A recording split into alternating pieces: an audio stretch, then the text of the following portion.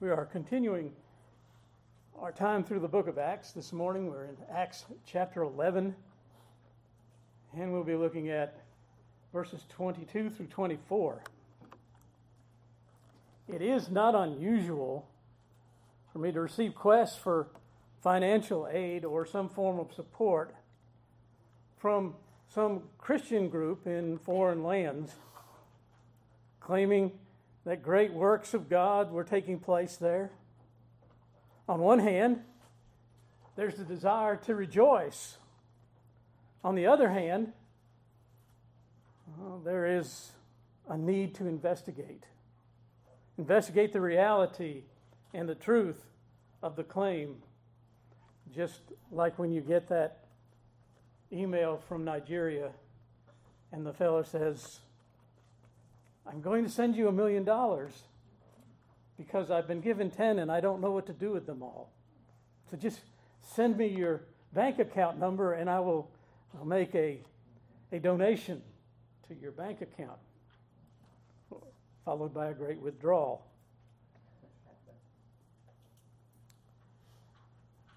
And we can look in our own country and we see what seems to be movements among evangelicalism or amongst what is sometimes called the church. There's one true church. We gave witness to that in the Nicene Creed. But there is one of the biggest gatherings in the whole of the country. It's located in Marietta, Georgia. And I think it has 3 satellite churches, which always makes me think of the Jetsons for some reason. I don't know why. And it is headed up by Andy Stanley, who is the son of Charles Stanley. They claim a membership of nearly 50,000. But upon investigation, one quickly finds that it's led by a man who, rather than preach the truth, subverts it, causing it to be truly a synagogue of Satan. When he is asked, well, aren't these things in the Bible? He will say things like, well, no, it's John's contribution, but he will not say that the Bible is truly the Word of God. And he has done his best to take away the authority and inerrancy of Scripture. So when we see 50,000 people, we're tempted in some ways to say, isn't this great, until we see what's leading them. And so investigation is always necessary. So when news came to the mother church in Jerusalem of the spread of the gospel to different areas, where particularly there were Greek-speaking Jews who were converted and Gentiles, having the light of the truth pierced their darkness. As we saw last week in verse 20, but some of them were men from Cyprus and Cyrene who, when they had come to Antioch, spoke to the Hellenists, preaching the Lord Jesus, and the hand of the Lord was with them. A great number believed and turned to the Lord. So that a great conversion of sinners was taking place. And there needed to be an investigation. What is going on? And this was prudent. Is this real? And if it is, how is it that we might help? The church in Jerusalem had previously heard of the gospel going to the Samaritans, and they sent Peter and John to investigate it. Now in the work among the Greeks, they found it prudent to send not one of the apostles, but to send a fellow Greek, a trusted man named Barnabas. In verse 22, then the news of these things came to the ears of the church in Jerusalem. And they sent out Barnabas to go as far as Antioch. And when he came and had seen the grace of God, he was glad and encouraged them all that with purpose of heart they should continue with the Lord. For he was a good man, full of the Holy Spirit and faith. And a great many people were added to the Lord. For the most part, this must have been very encouraging to the church in Jerusalem. That church was under such pressure at that time, dealing with persecutions, having not too far gone recently the death of Stephen. So they're dealing with persecutions. And then they had lost so many due to the dispersion after one of their own was martyred. So it was still an anchor church, if you will. Solid records exist of the church and its leadership till the 500s AD, until Jerusalem was overrun by the Turks and Muslims. There seemed to be no need of discussion as to who they should send to check things out and help where needed. That one that they called to do it was a man named Barnabas. We first read of him in Acts chapter 4. Acts chapter 4 in verses 36 and 37.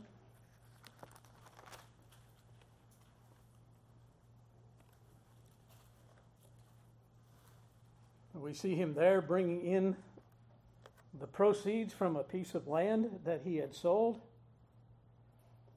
And Joseph, who was also named Barnabas by the apostles, which translated means son of encouragement or comfort, a Levite, so he was a Jew of the country of Cyprus, and he was of the priestly line, having land sold it and brought the money and laid it at the apostles' feet. The King James has whom the apostles had surnamed Barnabas. So it was like he was set up as Joseph Barnabas. And Barnabas being like his last name, but that became the name by which he would be known by. And I think that was not only a good description of who he was and how he carried himself, but also in that time, I would think the name John was being used quite a bit. So if you said, "Hey, John," there's probably about 20 people would turn and look and say, "Yes." And, "Well, hey, James." And then you have about the same thing going on. And so as we look through, we don't find anybody else named Barnabas. So when you said the name Barnabas, you said not only a lot, but you would draw the attention of one person. He was surnamed so by the apostles. They had seen his work. They had seen how he was amongst the people. And we see him again in chapter 9 and in Jerusalem. Saul of Tarsus has come following his conversion, seeking an interview and fellowship with the disciples, but they were afraid of him. So Barnabas, putting his own reputation on the line, in verse 27 of chapter 9, but Barnabas took him as Paul and brought him to the apostles. And he declared to them how he had seen the Lord on the road and that he had spoken to him and how he preached boldly at Damascus in the name of Jesus. So Barnabas gave Paul that opportunity to come before the disciples, the apostles, and give an account of what God had done to him and through him. Now, this man Barnabas, a man full of faith,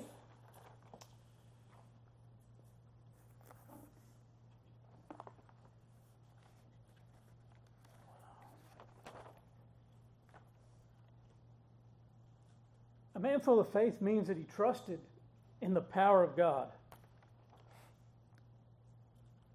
And in the power of God in others' lives as well. So first I want this morning to take a look at the description that is given of him. And at verse 24, we find three things in chapter 11.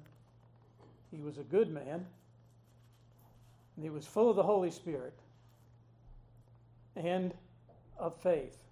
So there are three things that we can look at. Perhaps the second one is so closely related to the third one that there's not a gap there.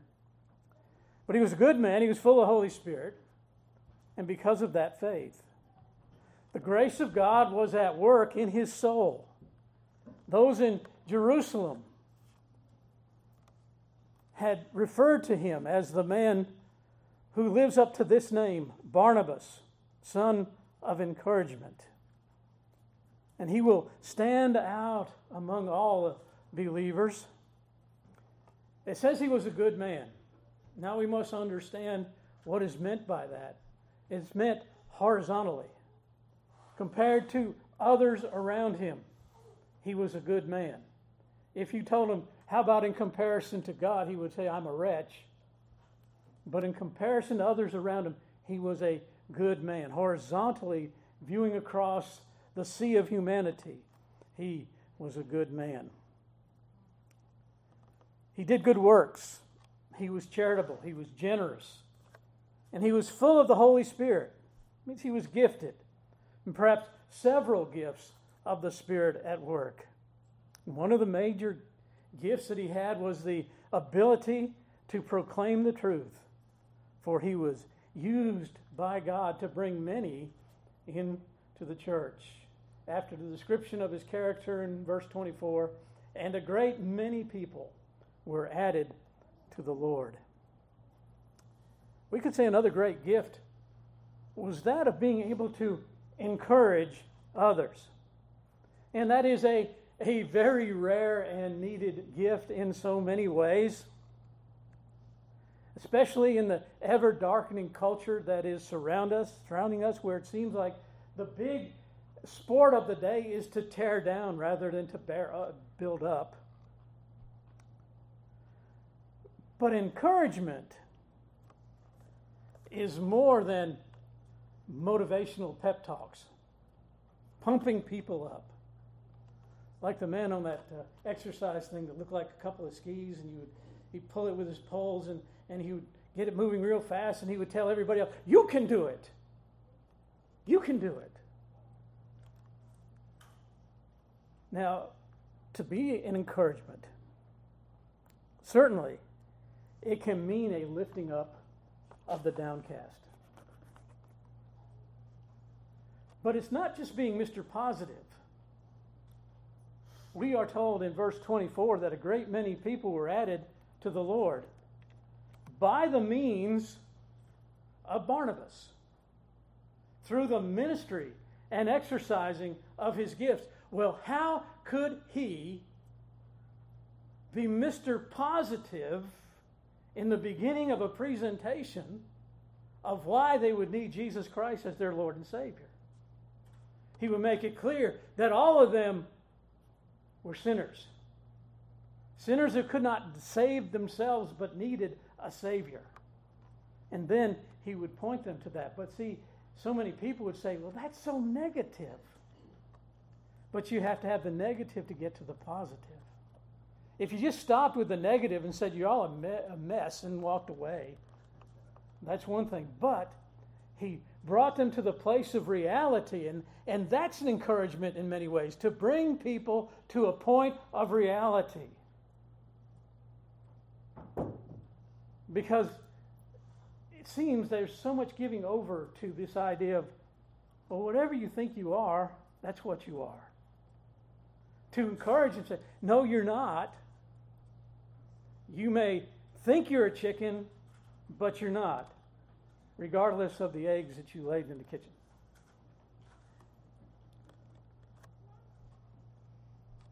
Just because someone thinks that they're something doesn't mean they truly are that which they think. And the gospel brings us down to a reality.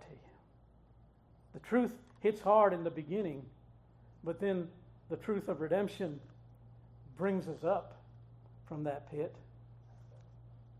Noah was an encourager.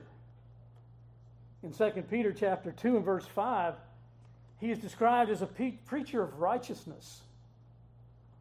In the midst of the lewdness and corruption and depravity around him, as he built, he preached. He preached righteousness.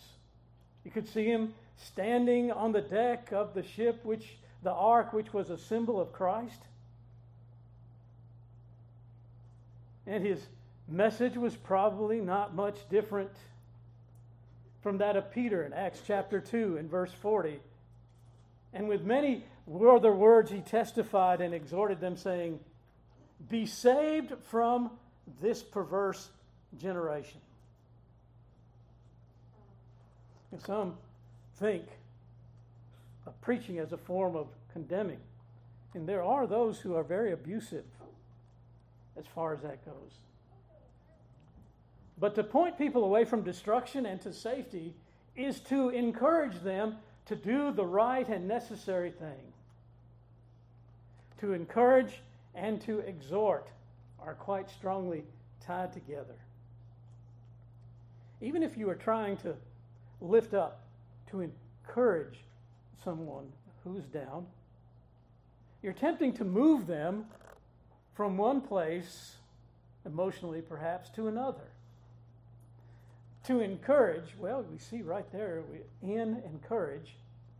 To inspire with courage, hope or spirit. To attempt to persuade, to urge people, all fall under that category of encouragement. So it's very similar to exhorting people.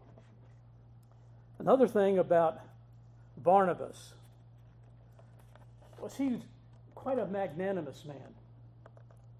He's happy to see the work of the Lord, even if it wasn't involving him at that time. So in verse 23, chapter 11, we read, "When he came and had seen the grace of God, he was glad."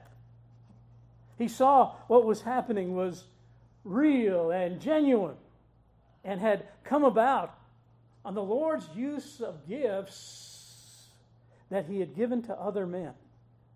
It wasn't like Barnabas coming in and they were giving a great round of applause. "Oh, we've heard great things about you," and all that. He was in the background looking at what was taking place and thanking God for it. What mattered to him was that there were souls that had been saved. We can see other things similar to that, in times similar to that, in Mark chapter 2 and verse 5.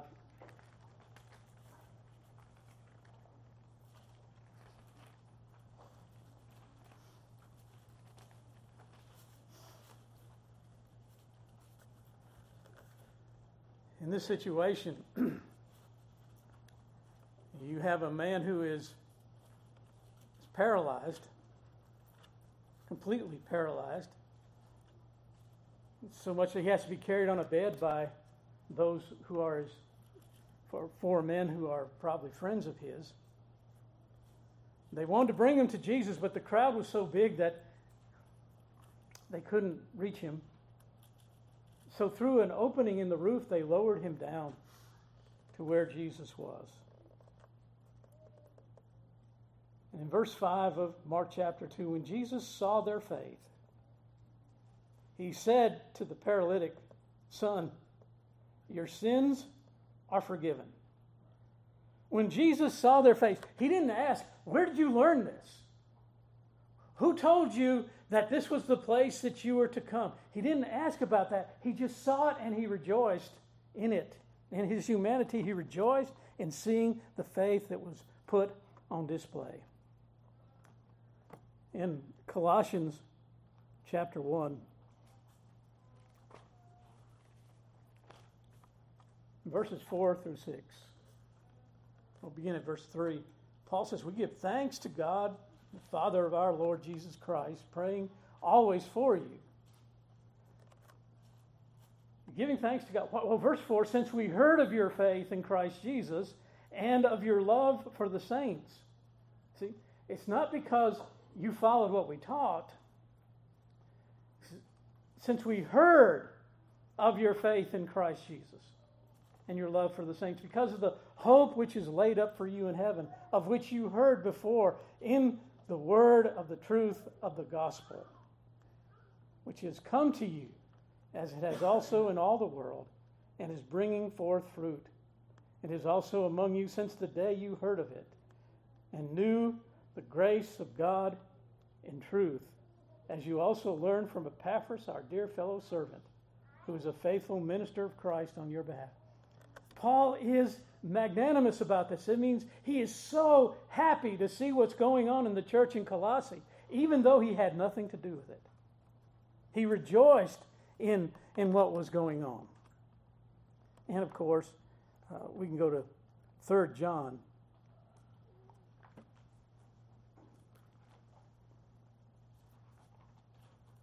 Verse 4 of 3 John.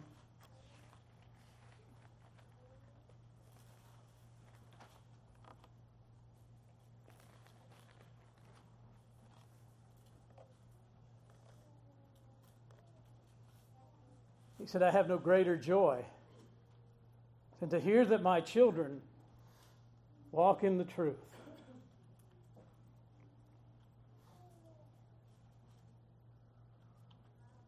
What brought that on? He said, well, I rejoiced greatly when the brethren came and testified of the truth that is in you, just as you walk in the truth. So he considered all of them his children, but yet they were brought to that truth used by God. Not John, but he heard of it, and he rejoiced in it. Well, as we go back to Acts chapter 11, we've seen the kind of man that he is.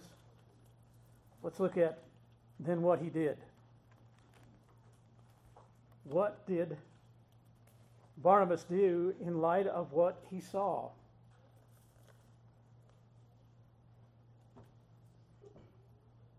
Well, in verse 23 of chapter 11, when he came and had seen the grace of God and was glad, he encouraged them all with purpose of heart that they should continue with the Lord. He encouraged them, exhorted them that with purpose of heart they should cleave unto the Lord. The same kind of idea that Moses used in Deuteronomy chapter 10.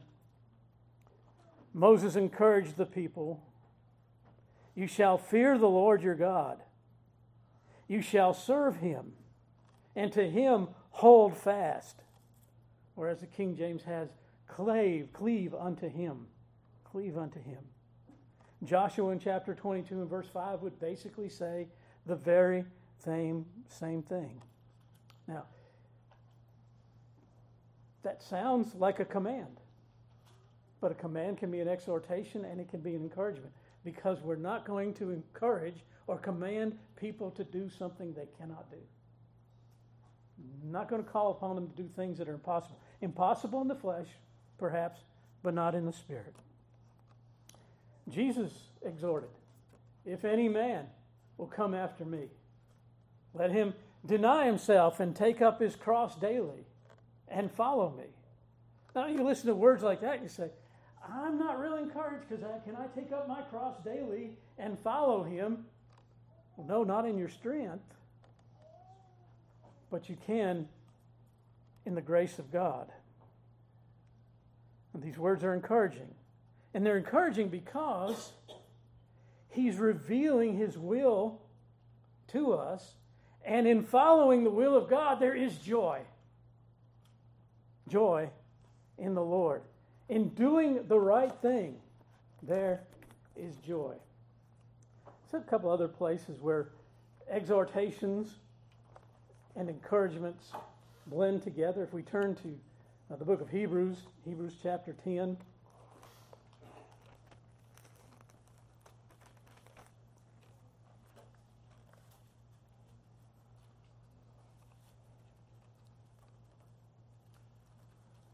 Hebrews 10, beginning at verse 19.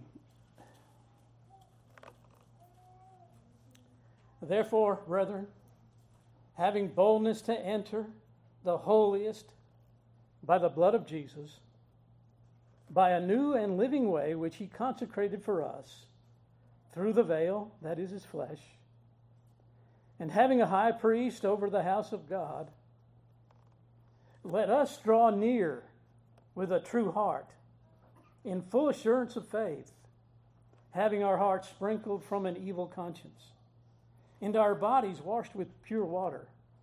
Let us hold fast, cleave the confession of our hope without wavering, for he who promised is faithful.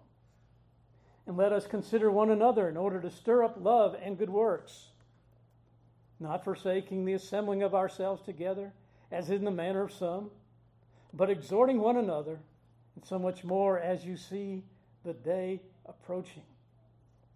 They're not asking people to do impossible things. Yes, perhaps in the flesh, in the unredeemed heart and mind, these things are impossible, but by the power of the Spirit, these things are ours that we can do. And then in 2 Peter chapter 3,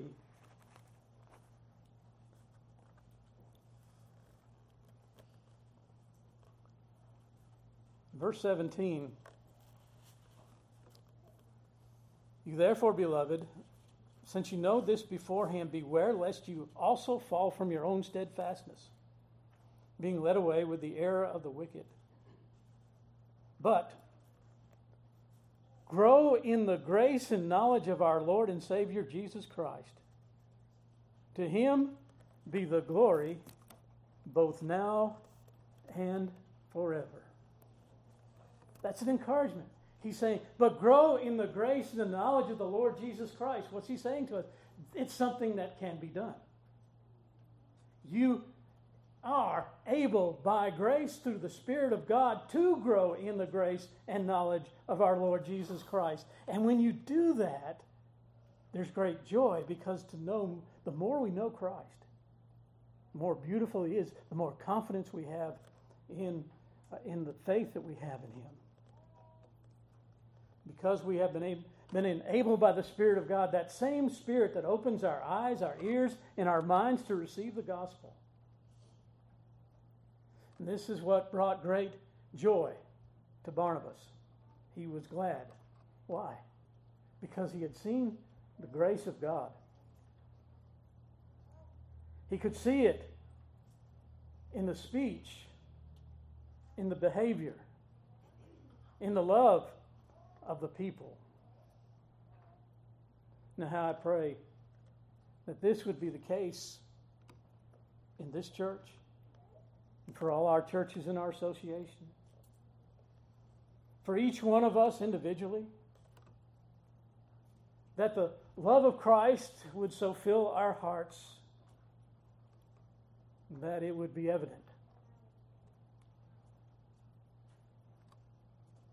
It's easy when we see the same people each Sunday and some in the middle of the week.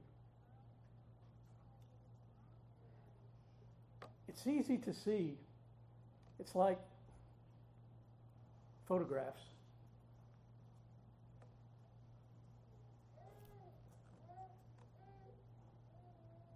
One of the high schools I attended is having a 50th reunion.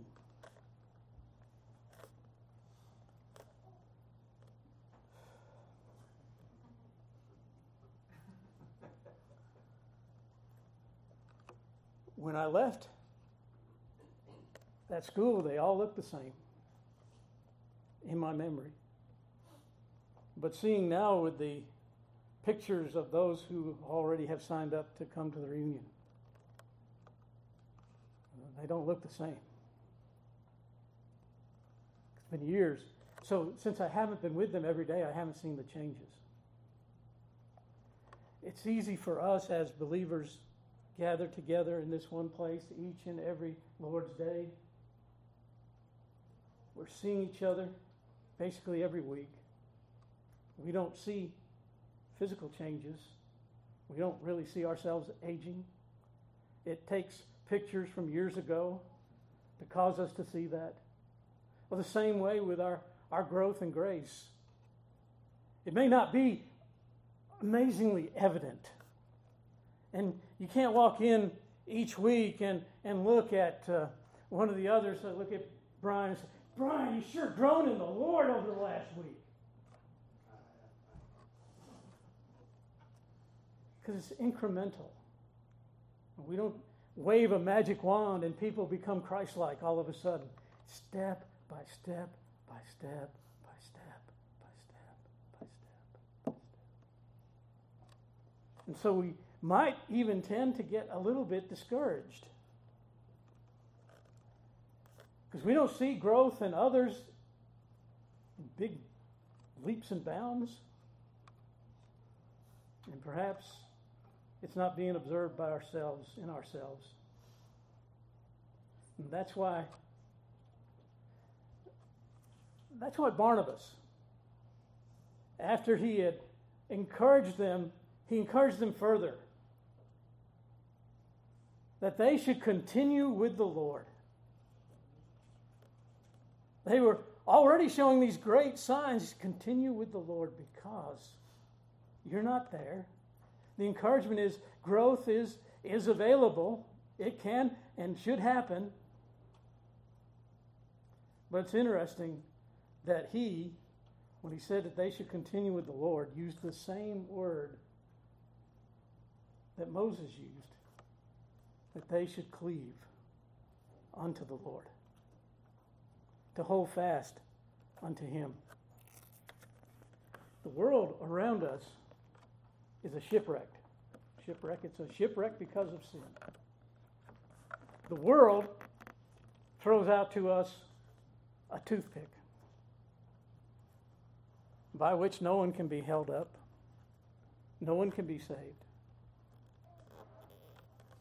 The Lord Christ gives us the lifeboat where there's always safety. Why would we cleave to the world when we can cleave unto him and be safe? Let's stand together for prayer.